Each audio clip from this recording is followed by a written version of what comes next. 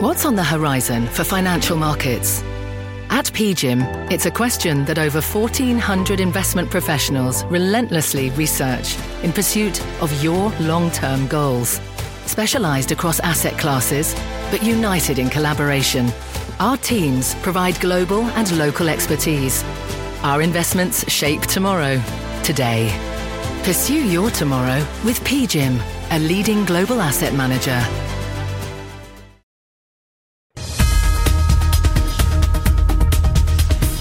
Thank you very much, Scott. Hi, everybody. I'm Kelly Evans. Here's what's ahead this hour. Where have all the doves gone? It's just hawks and more hawks at the Fed lately. So how much higher will they go? How quickly will they get there? We'll talk to one guest who thinks a half-point hike is likely next meeting, as JP Morgan CEO Jamie Dimon says a soft landing is still a possibility. Plus, with the reopening underway, is now the time to invest in China. You just heard what Weiss said about it. Foreign policy experts are on one side, most investors are on the other. We're going to speak to one longtime China watcher who really surprised us the last time he was on. And Netflix cutting prices in several countries as a big rival gets ready to report. What you need to watch and how to position on that and two other big names in earnings exchange. First, the markets, though. Dom Chu watching those numbers. We are watching those numbers. And earlier today, Kelly, I was here this morning. The markets were as green as your pantsuit right now, but they are not that way right now. If you take a look at what's happening, we are red across the board, marginally so, but it's still 32,889 for the Dow Industrials at about 150 points, half of 1%. The S&P 500, I want you to key on this. 3985 is where we are. A level that some traders are watching is 3980. That represents the 50-day average price of the S&P 500 over the last 50 days on a rolling basis. Below that is 3940, the 200-day moving average, so to speak. So right now we're just about 4 points above the 50-day, down 0.1%. To give you some context about the trading range, at the highs of the session, we were up 37 points in the S&P. At the lows, down roughly 22, so tilting towards the lower end of that range. The NASDAQ Composite, 11,485, down about 0.2% there. So keep an eye on some of those key levels to watch. Also watching what's happening with the value of the U.S. dollar. The dollar index is actually ticking higher, 0.1%. It may seem modest, but 104.69 means that over the short term, since the February lows, we are up roughly 4% in the value of the dollar. That's pretty big for a currency. But mind you, since last fall, we are still down about 8% from those highs. But it's still, keep an eye on that. Interest rates moving higher might be giving the dollar a little bit of a bid here. Watch the dollar index. And the stock of the day, it's one of the things that's helping to keep things a little bit more stable right now. Technology stalwart chip maker NVIDIA up 12.5%, better than expected results. More optimism about artificial intelligence. It's the buzzword that's got a lot of people thinking to themselves, what's the next play? But NVIDIA right now showing some real signs of life. Big move higher. NVIDIA back over to you, Ken. And by the way, Dom, triggering a lot of talk about whether it should replace Intel in the Dow. So here's the thing. I mean, it's already much more of a valuable company. The question then becomes how much weight does it have with a $233 price tag?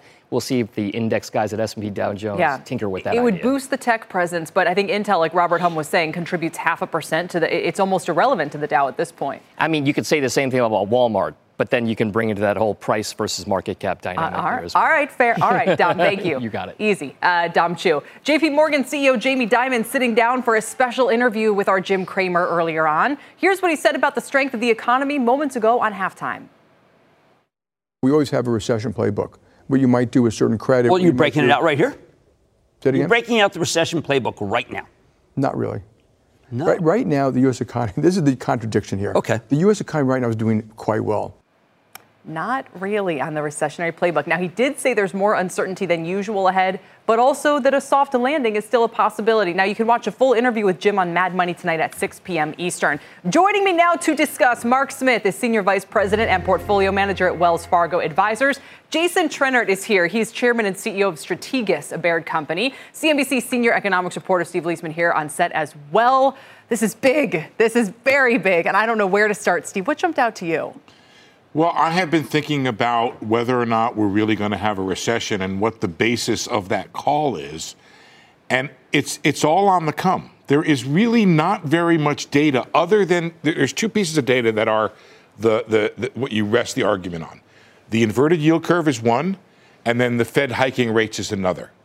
You have had a slowdown in economic activity. I don't see anything too much that is outside of a normal business cycle up and down. But the idea that there's a recession is based. And so then I have to get to the question of lags. And I interviewed Bullard yesterday. He said the lags are here now, which sounds a little oxymoronic, but he said it's here now. There is no lag. There's and then no I'm talking to Jason over here, and we're talking about how you might, as an investor, factor in higher interest costs into companies. And I'm back to the work that I did a couple months ago where I saw there is no cliff this year in corporate and high yield, right? The cliff is next year and the year beyond.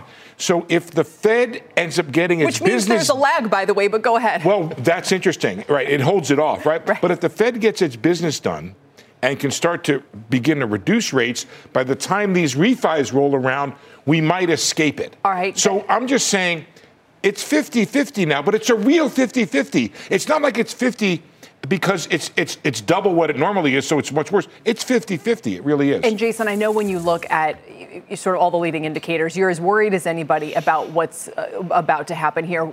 How would you answer the question about the recessionary playbook? I mean, do you need to break it out right now? I think you do, and I think, of course, it's the lags are long and variable, as they say in economics. So, and it's hard to believe. It seems like an eternity ago, the Fed was actually easing. The Fed was actually actively 11 months, Jason. Let's be accurate. Wow. Just 11 months ago. Right. So they were actually increasing the size of their balance sheet. I would also add to Steve's list corporate profits. I'm a supply sider. I think corporate profits are really the source of employment and capital spending and all the other things that go on that create a recovery or a recession. And in my opinion, clearly corporate profits are slowing, which does not augur particularly well for employment. So I think, what I heard from Jamie Dimon, it was interesting, is that it was less fire and brimstone, I think, than we had heard him last year. Economic hurricane and so on. It didn't quite sound like a hurricane, but by the same token, I think he knows, just like everybody else, or like William Goldman says, no one knows anything, right, from Hollywood. And so we're all waiting, but I think the odds are good that you do get a recession later this year. Mark Smith, I know you're thinking that kind of what Steve was outlining, that maybe half a point hike is still in the cards here. Yeah, I agree with Steve. I think that at the end of the day, when I talk to my clients, they're like, where are we right now? And you got to always go back to the Fed. We've been talking about this for over a year, and they're looking at the data, right? CPI was way above estimates. New payrolls were more than double, right? We're expecting 187K. We've got 517K.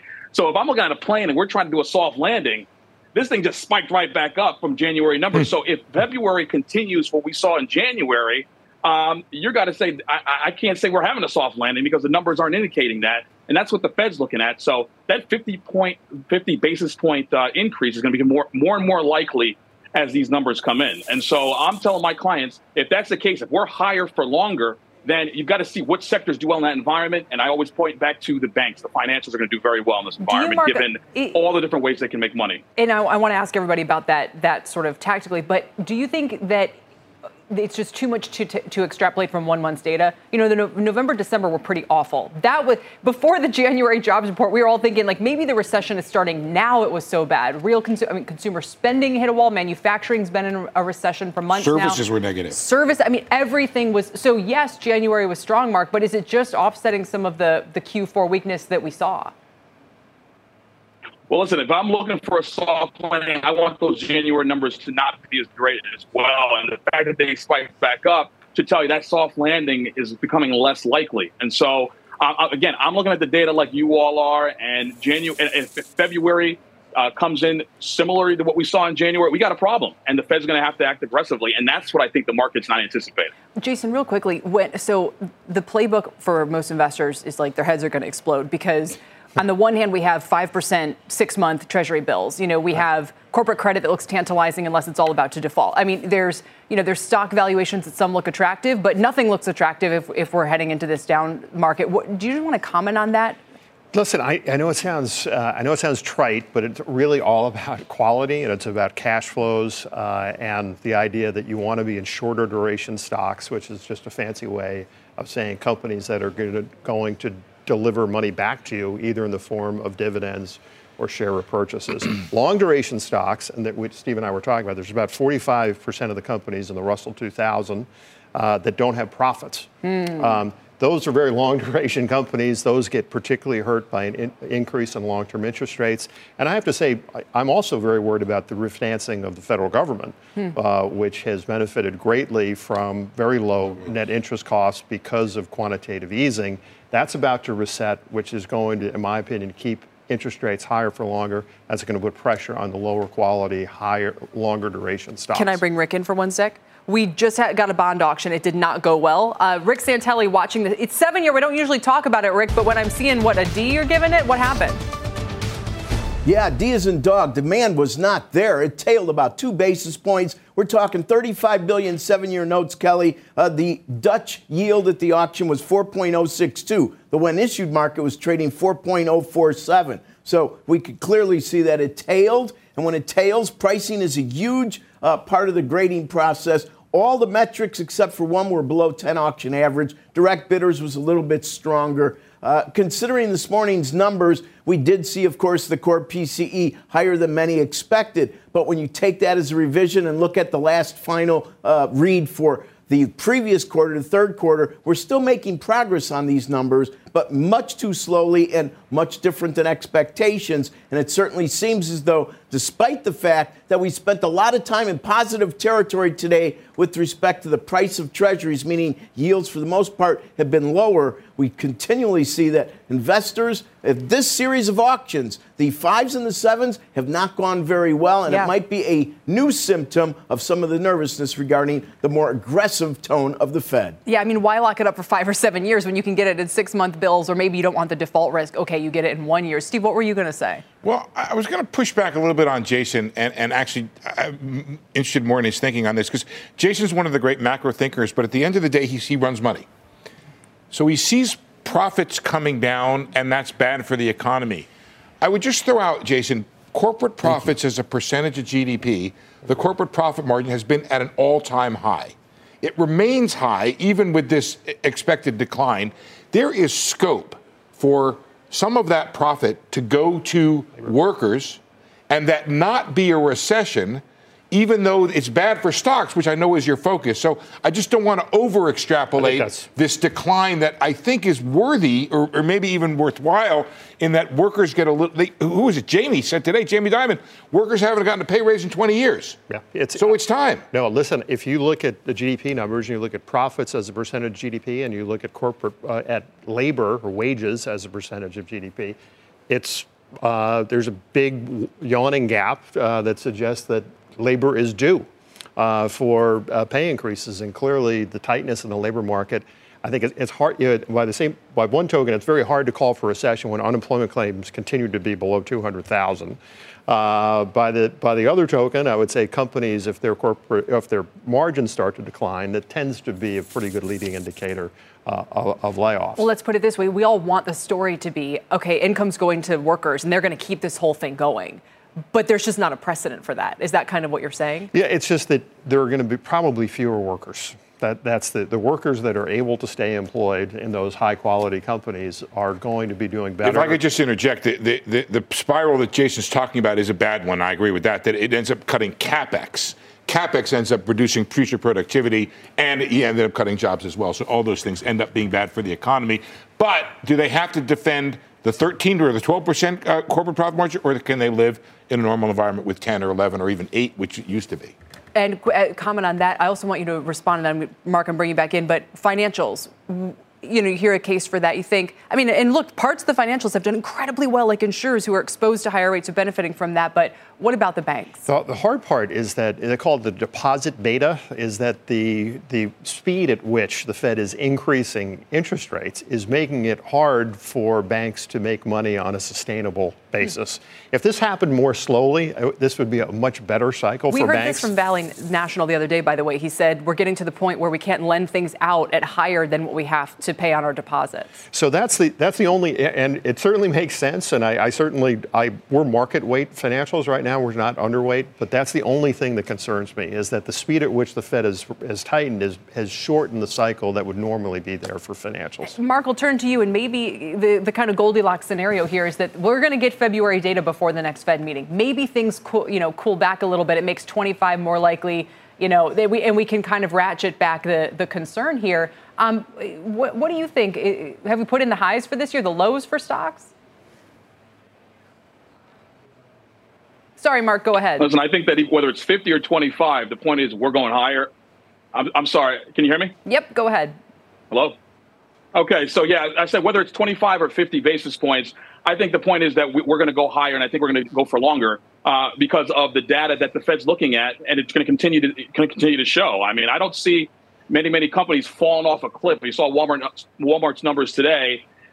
They're still seeing a strong consumer. That's not what the Fed is looking to do. They're looking to slow this economy. They're looking to lower inflation by mandate. And so until they accomplish that, I think that you're going to see sectors like the financials, insurance companies that do well in that type of environment continue to rally and for the foreseeable future. All right, we got to go. But I was thinking as I listened to all this is should the Fed officials make more of a point of saying we only talk about leading indicators? I mean, they have to set policy on kind of the leading economy, right? I mean, they all talk about coincident and lagging indicators. Steve, we talk about this, as if they're predictive somehow, and we know they're not. And are they sort of responsible for confusing the picture here? This is why this big argument for going by quarters, right, and not 50s, is because they could be making a mistake by looking at the wrong thing. They made a big mistake last time.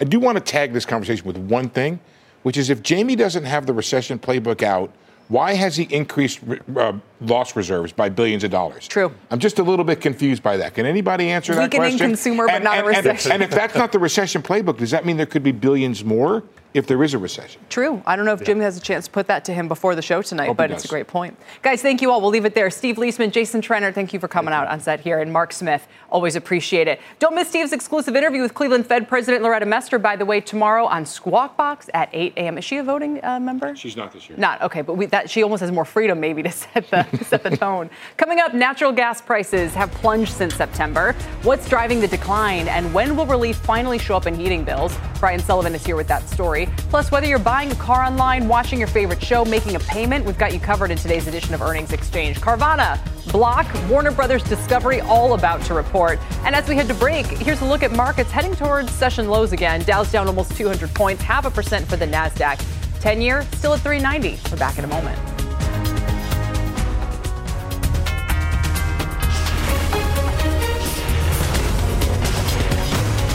This is The Exchange on CNBC.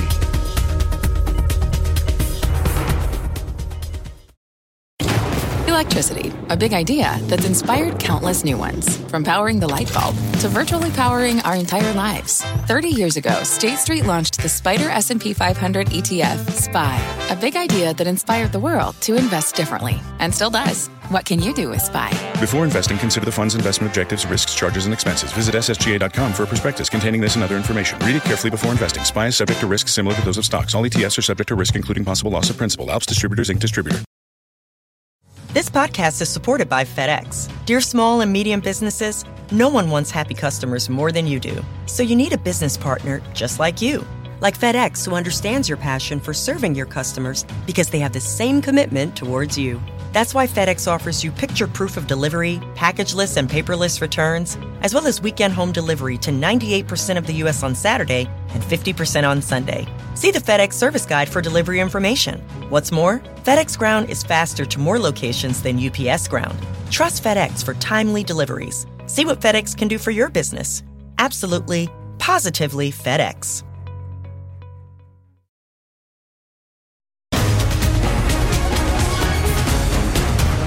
Welcome back. It's been a record-breaking couple months for nat gas. The prices are down almost 80% since September. They went below $2 a contract on Wednesday. Brian Sullivan is here with more. Now, we're saying it's mostly good news. What's the asterisk? Yeah, I think so. It's good news for Europe. Get to that in a second. Hi, everybody. Yeah, natural gas above 2 now, was below 2. We were at 9 last fall. You think about it. I mean, what's going on? All right, number one, supply demand, right? Eco 101. It is too much gas. The weather, by the way, it's 65 degrees here right now. It's 84 degrees in Richmond, Virginia, breaking the previous record by, I think, 9 degrees, according to AccuWeather. Warmest February ever in New York City. I'm not a meteorologist, nor do I play one on TV, but it goes to gas demand. No one's heating their home except like Minneapolis. So everyone's furious because they're like, why am I paying $800? And I've talked about California. We hear it in parts of New York. It's sort of perverse that at the very moment the futures or spot prices plunging, these utility bills are way up. What's going to happen? Normally, I mean, they have to ask for rate hikes. This was all happening over the summer. Will they come down very quickly now or not? Are regulators going to kind of wink, wink, nod, nod, leave them up? Yeah, because utilities are really good at lowering prices all the time, right? I mean, they just want to get right on that. California's doing a rebate, $50. Okay, but yay, it doesn't go that $50 far. rebate, right? Exactly. Half a tank of gas. Okay, so why is your electric or heating bill up if you're on gas and gas is down? Number one, there's a lag. Okay, number two, the price we show on TV, it's a paper contract. In Massachusetts, they have what's called Citygate. It's sort of the delivery price, what they use.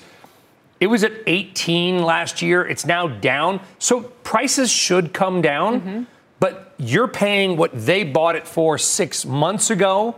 So your heating bill's going up as we're saying, whoa, natural gas is going down. Exactly. So probably the most important question for our audience, many of whom might have gotten really into energy last year, watching oil go up, watching nat gas, watching, hearing about the energy crisis. I heard about that. Yeah, I heard about that too. Glad it didn't happen. The energy crisis, that is. The stocks have actually held up relatively well. I mean, if you look at a lot of the leading nat gas producers, let's call them, not a disaster. They're certainly not down 80%. What explains that? Well, because they're still going to make money. I mean, right? I mean, now the stocks, we'll see if they hold up. Right. I mean, a lot of nat gas bulls will tell you prices are on a dip because there's too much. We oversupplied. Freeport LNG was offline. We had all this inventory. They're going to have to start shutting in maybe wells, right? If you're a nat gas bull, you're like, okay, Freeport's back online. That's the second biggest exporter. Maybe supply cutbacks coming. And, oh, by the way, the weather could change. Right. Again, not a meteorologist. It's Everyone's like everything's fine. Going well, right? But then if it flips and all of a sudden we don't have all of this. What if this hot winter turns into a super hot summer and now we're just cranking the air conditioning in New Jersey, New York, even places like Denver? So right, you never know what could happen with the weather. And I always pay attention to Brian Reynolds. We've had him on the show, eponymous research firm. He's not an energy specialist, but he has many times called these commodity moves correctly because he understands sort of the structural underpinning of the markets. And he's saying the futures curve indicates nat gas prices won't go above $5 until at least 2035. Wow. What if we? I mean, listen, Brian, if you could make a prediction 12 years out, right. Who's going to win 2028's Kentucky Derby? He's saying the market is so oversupplied that it almost looks. He and others have said we've gone from shortages to gluts. Now this glut oversupplied based on a lower demand curve. According to AccuWeather, 25% fewer heating days in America this year, particularly in the Northeast. Europe, Rome, 65% decline in heating days. So thank God. Europe is literally being saved by the weather. People are coming at me saying, oh, you're reporting all these worst case scenarios.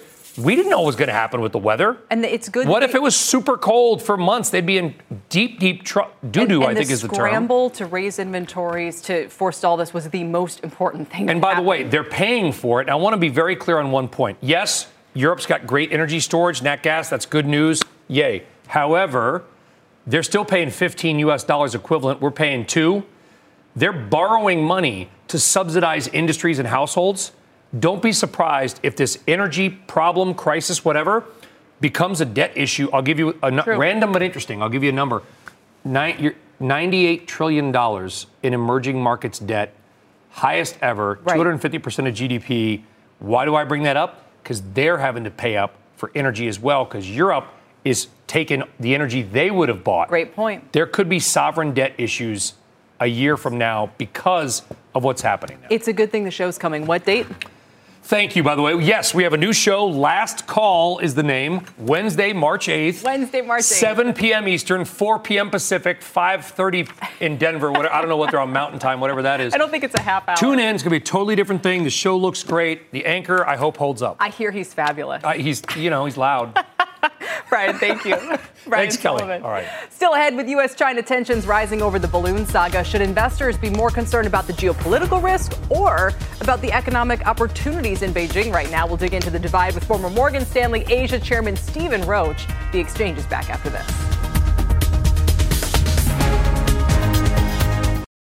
This podcast is supported by FedEx. Dear small and medium businesses, no one wants happy customers more than you do. So you need a business partner just like you. Like FedEx, who understands your passion for serving your customers because they have the same commitment towards you. That's why FedEx offers you picture proof of delivery, packageless and paperless returns, as well as weekend home delivery to 98% of the U.S. on Saturday and 50% on Sunday. See the FedEx service guide for delivery information. What's more, FedEx Ground is faster to more locations than UPS Ground. Trust FedEx for timely deliveries. See what FedEx can do for your business. Absolutely, positively FedEx.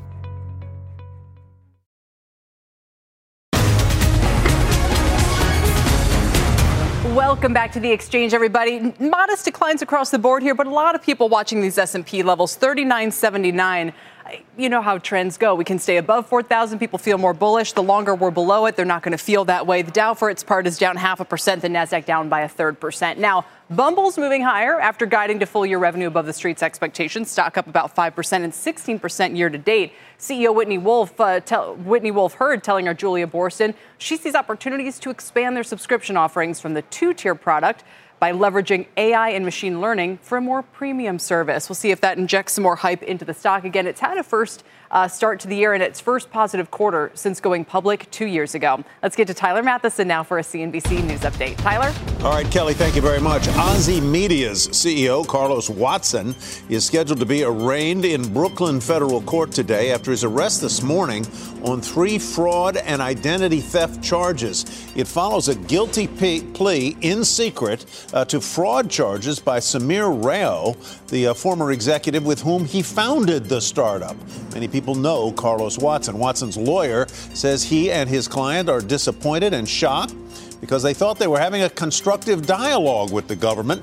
The New York Times reported in 2021 that Rao had impersonated a YouTube executive during a fundraising phone call with Goldman Sachs, raising questions about the company's business practices. Also today, federal prosecutors have added 4 new fraud counts to their indictment on FTX's Sam Bankman-Fried concerning allegedly illegal campaign contributions. A source tells us if Bankman-Fried, that is convicted, the new counts could add 40 more years to his sentence. And federal regulators are warning U.S. banks about increased liquidity risks with deposits related to cryptocurrencies. Kelly, back to you. Thank you, Tyler. I'll see you soon. Coming up, fintech, streaming, autos, 3 more big names reporting after the bell, and they're all up double digits, I should say, this year. You can see the performance up 15% for Block. Carvana's nearly doubled. You know what a story that's been. Warner Brothers, same thing. Bit of a rebound there, 63% since Jan 1. We'll get the action, the story, and the trade on all 3 of these names next.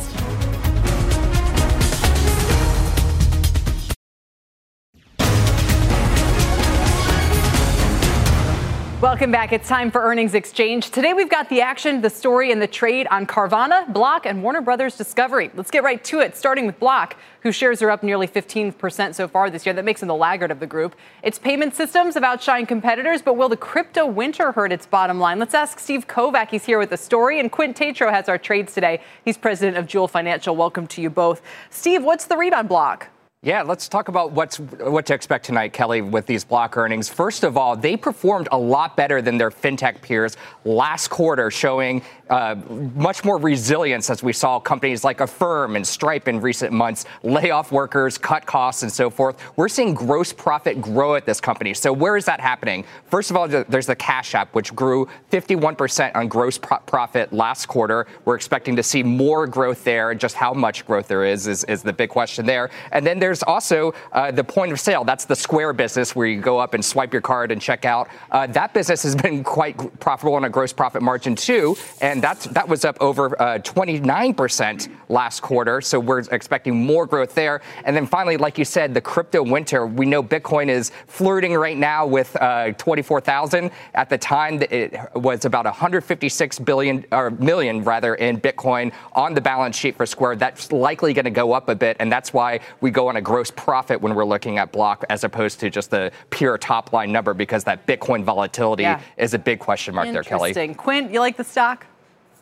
Yeah, Kelly, we're long the stock here, long from lower, which is nice. So we're going to hold through the report.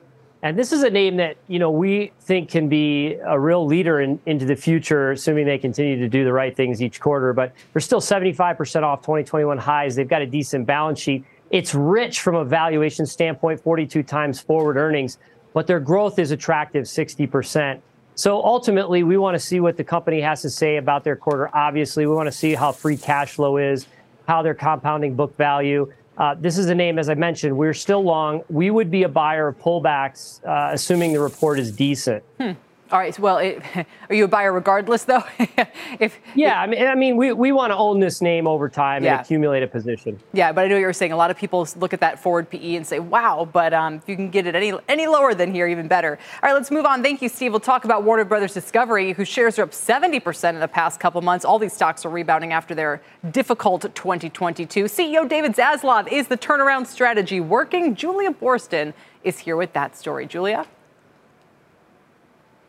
Well, there are a couple of key things we're watching here. And the first one is the question of cost cuts and his whole effort to deal with the company's debt. Now, David Zaslav has done meaningful cuts already. I think there are going to be some questions on the call about whether there are more cuts coming and also what his strategy is going to be around content investment going forward. Second key area to watch, the ad market and macro pressures on the company. This is a company that's already seen advertising declines in the third quarter. The question is how much we will see ad pressures continue into the fourth quarter and what his outlook is for the ad market over the rest of this year. And then the third area to watch is streaming. This is a company that's really focused on growing its streaming business and combining the Discovery and the HBO Max streaming business. We're looking for some insight onto when that's going to happen, what that's going to look like, how much that combined bundle is going to cost. And in the meantime, we're expecting the company to add about 1.5 million streaming subscribers. So some focus there as well as sort of the roadmap on what's next for the streaming business. As David Zaslav has said, he also wants to protect the theatrical movie business. Kelly. Absolutely, Julia. Thank you. Quinn, people are looking at that 135 forward PE, and I don't even know if that's exactly right because a $15 stock implies the question is going to be about profitability, period. And that's been plaguing this company since creation.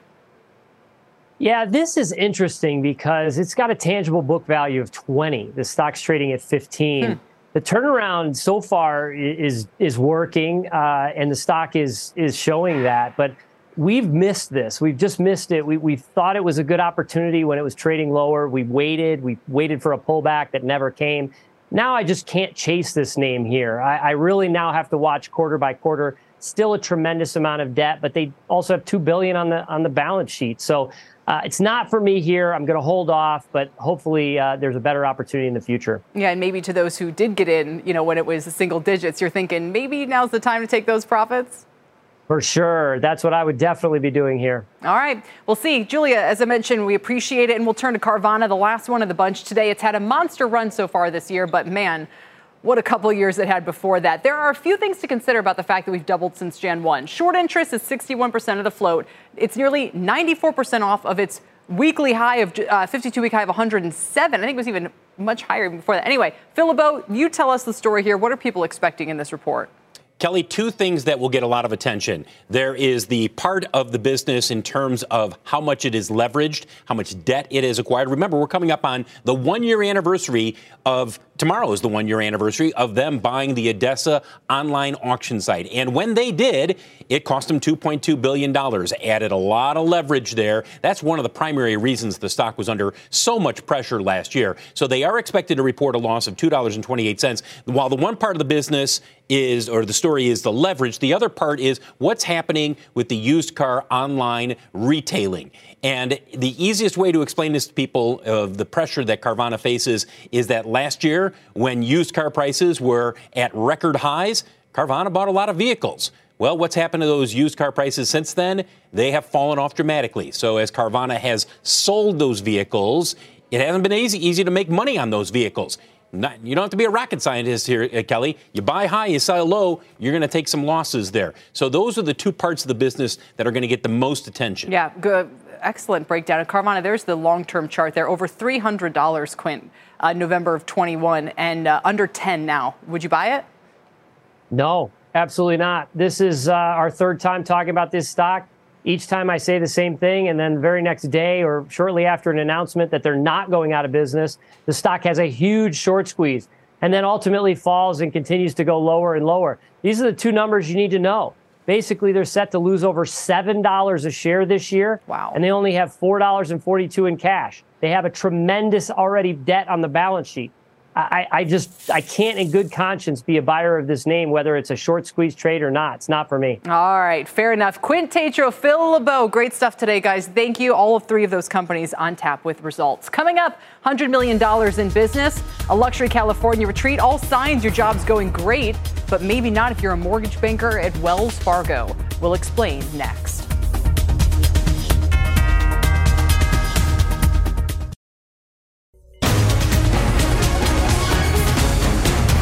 Welcome back. Mortgage rates up to 9% over the past 2 months after taking a breather from the fall highs. 682 you can see there today in terms of percent. Now it's taking a big bite out of loan demand. Applications falling to their lowest levels since 1995 last week.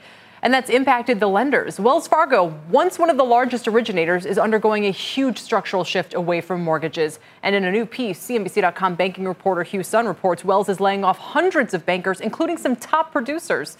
He's here to discuss. And I mean, we're talking, why would they lay off their best? You know, at first blush, it makes no sense. These are the kinds of people you would fight to retain. These are some of your best producers. And in fact, some of the people that they let go were recently attending this month one of their internal sales conferences on the West Coast, where they're doing the very thing that they should be doing, which is getting recognition, getting to network, that type of thing. So it is unusual. I would say that because you mentioned the structural shift, they're pulling back from areas where they don't have a branch footprint. That's the mandate from up above. That's the thing that Charlie Scharf has decided to do. So they're executing the thing that they said last month, and we broke that story, and a decision they made many months ago. Now, with live today's rates, maybe that decision might look good. But certainly it causes some really strange occurrences. What do you mean by the fact that they're leaving areas where there's not like a branch footprint? Does that mean that people are being laid off based on where they live? That's exactly it. And, people who reached out to me said, I'm a great producer. If I was 20 miles to the south or 25 miles to the north, I would still have a job today, but I don't. So the MO is, entire teams are getting let go because they exist outside of the Wells Fargo branch footprint, which is extensive, by the way, but isn't everywhere. And so there are pockets of the country, regions where Wells Fargo has decided we're not necessarily going to play there. Now, Wells Fargo, to be clear, is very and their official stance is we're still going to cover the entire nation. We're just going to do it from a centralized call center, which arguably is not as great service potentially. Right. So if they're serious about pulling back from the mortgage business to this extent, where are they doubling down, if anywhere? Yeah. So Charlie Scharf has made it clear. Credit cards, investment banking, commercial banking, wealth management, like everybody else. So in a sense, it's going to be sort of me too. It's going to be looking like, JP Morgan Chase, looking like Bank of America, because those are the guys that are winning in today's marketplace. That model is winning today, not a model that's over-leveraged to a boom and bust industry like mortgages. It's crazy. Hugh, we appreciate it. For more details, you can read Hugh's piece on CNBC.com. That's our Hugh Sun. Still ahead, the great China debate. The country's reopening has foreign policy experts and Wall Street divided over the top issues. We'll look at each side's concerns and what it means for your money. That's next.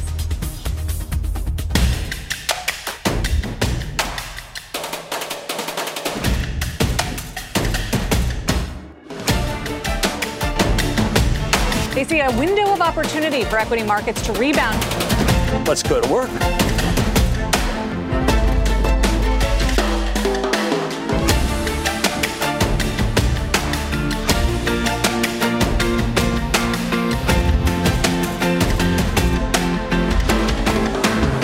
Countdown to the opening bell.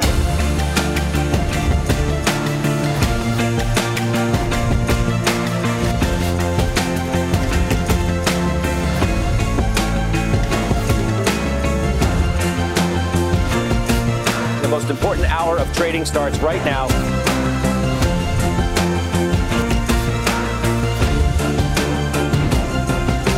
Where do you want to be in a still cautious and uncertain environment?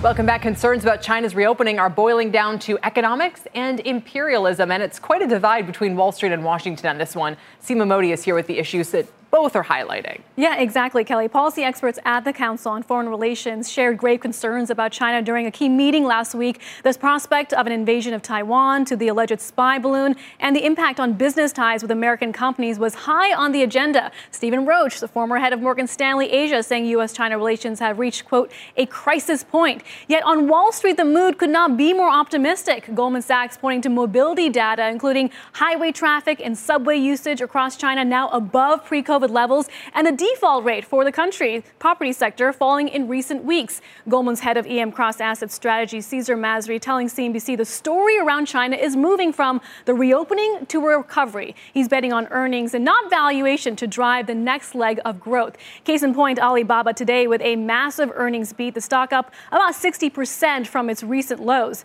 Masri also expects policymakers to double down on a pro-growth tone in upcoming meetings, including China's annual development forum and the National People's Congress in March. So clearly a divide when you talk to foreign policy pros and investors on China, Kelly. You know, at some point, let's put it this way, if Washington were to signal or say that they didn't want, you know, there to be this kind of investment relationship, this business relationship. I mean, we had Wyndham on last week, the CEO, maybe earlier this week, and China's a big growth story for them, you know. So I could understand that the geopolitics of it, people are worried, but I'm not sure what business people and investors are supposed to do in the meantime other than try to do what they do everywhere. Figure out, okay, well, what's growth right now and where are the earnings opportunities? It was an interesting conversation I had with Teneo Intelligence. They said that growth is a prerequisite to really care about the foreign policy and geopolitical risks. And I think right now the U.S. considers China a strategic competitor. But to your point, if things get even worse, the question is, do investors continue to overlook these geopolitical concerns? These meetings coming up in the next few weeks could provide some level of intel as to how Chinese leaders are not only thinking about growth inside the country, but also the relationship with the United States. And if we see that meeting that Secretary Blinken was supposed to have with Chinese leaders in China, he then postponed it because of the spy balloon. Right. If that gets back on the agenda, that will be important too. Yeah, almost a catalyst, really. Right. All right, Seema, thank you. We appreciate it. As she just mentioned, let's bring in Stephen Roach, senior fellow at Yale University, former chairman at Morgan Stanley Asia, and author of the book Accidental Conflict, America, China, and the Clash of False Narratives. Congrats on the book, Stephen. Good to see you again. Last time we saw you a month ago, you said you've never been more bearish on China. So how would you kind of weigh in on this debate?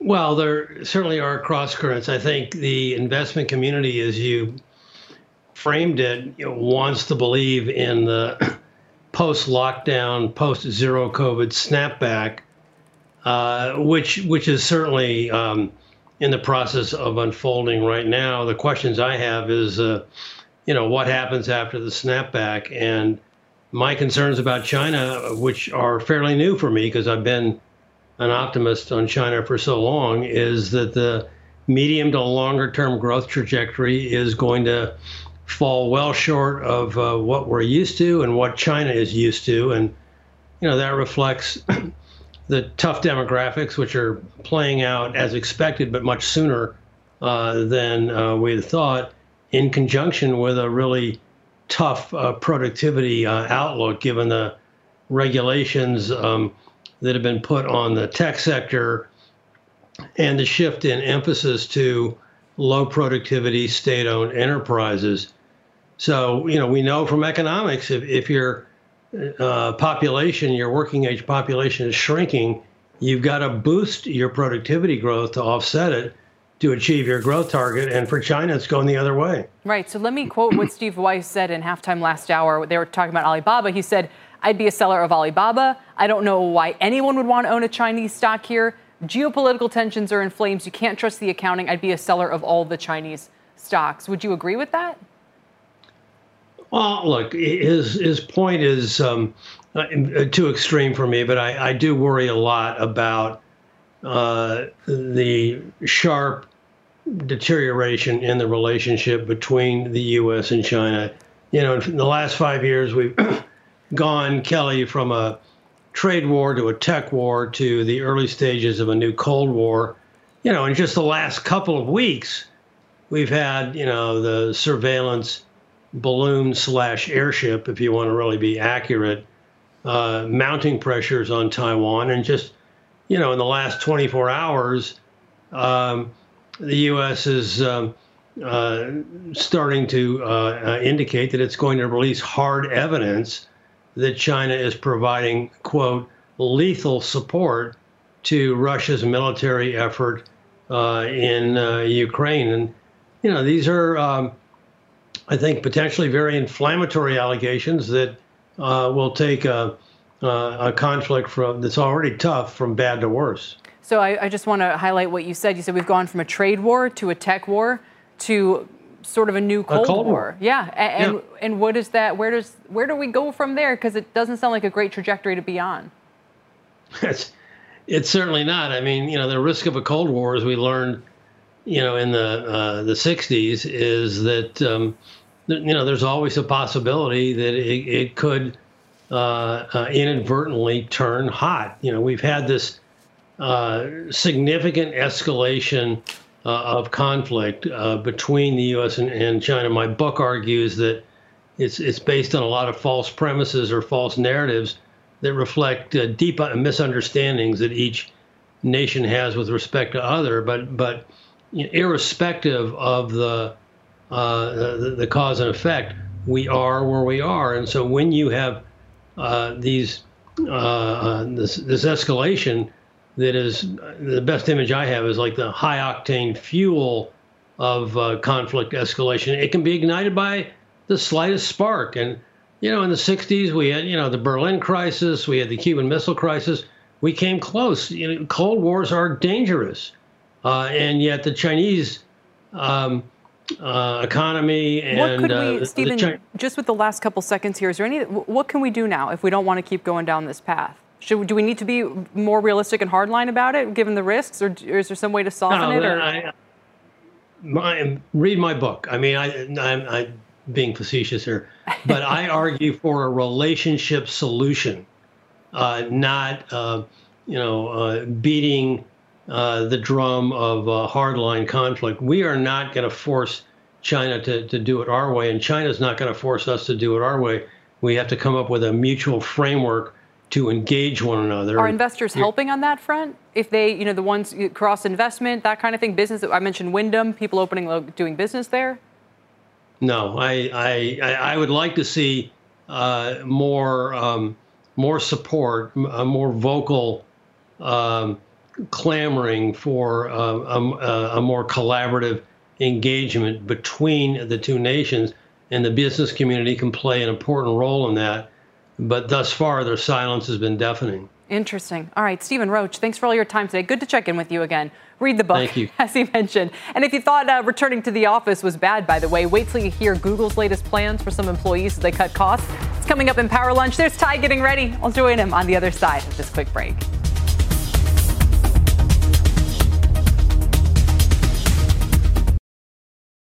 This podcast is supported by FedEx. Dear small and medium businesses, no one wants happy customers more than you do. That's why FedEx offers you picture proof of delivery, packageless and paperless returns, as well as weekend home delivery to 98% of the U.S. on Saturday and 50% on Sunday. See the FedEx service guide for delivery information. FedEx Ground service is also faster to more locations than UPS Ground. See what FedEx can do for your business. Absolutely, positively FedEx.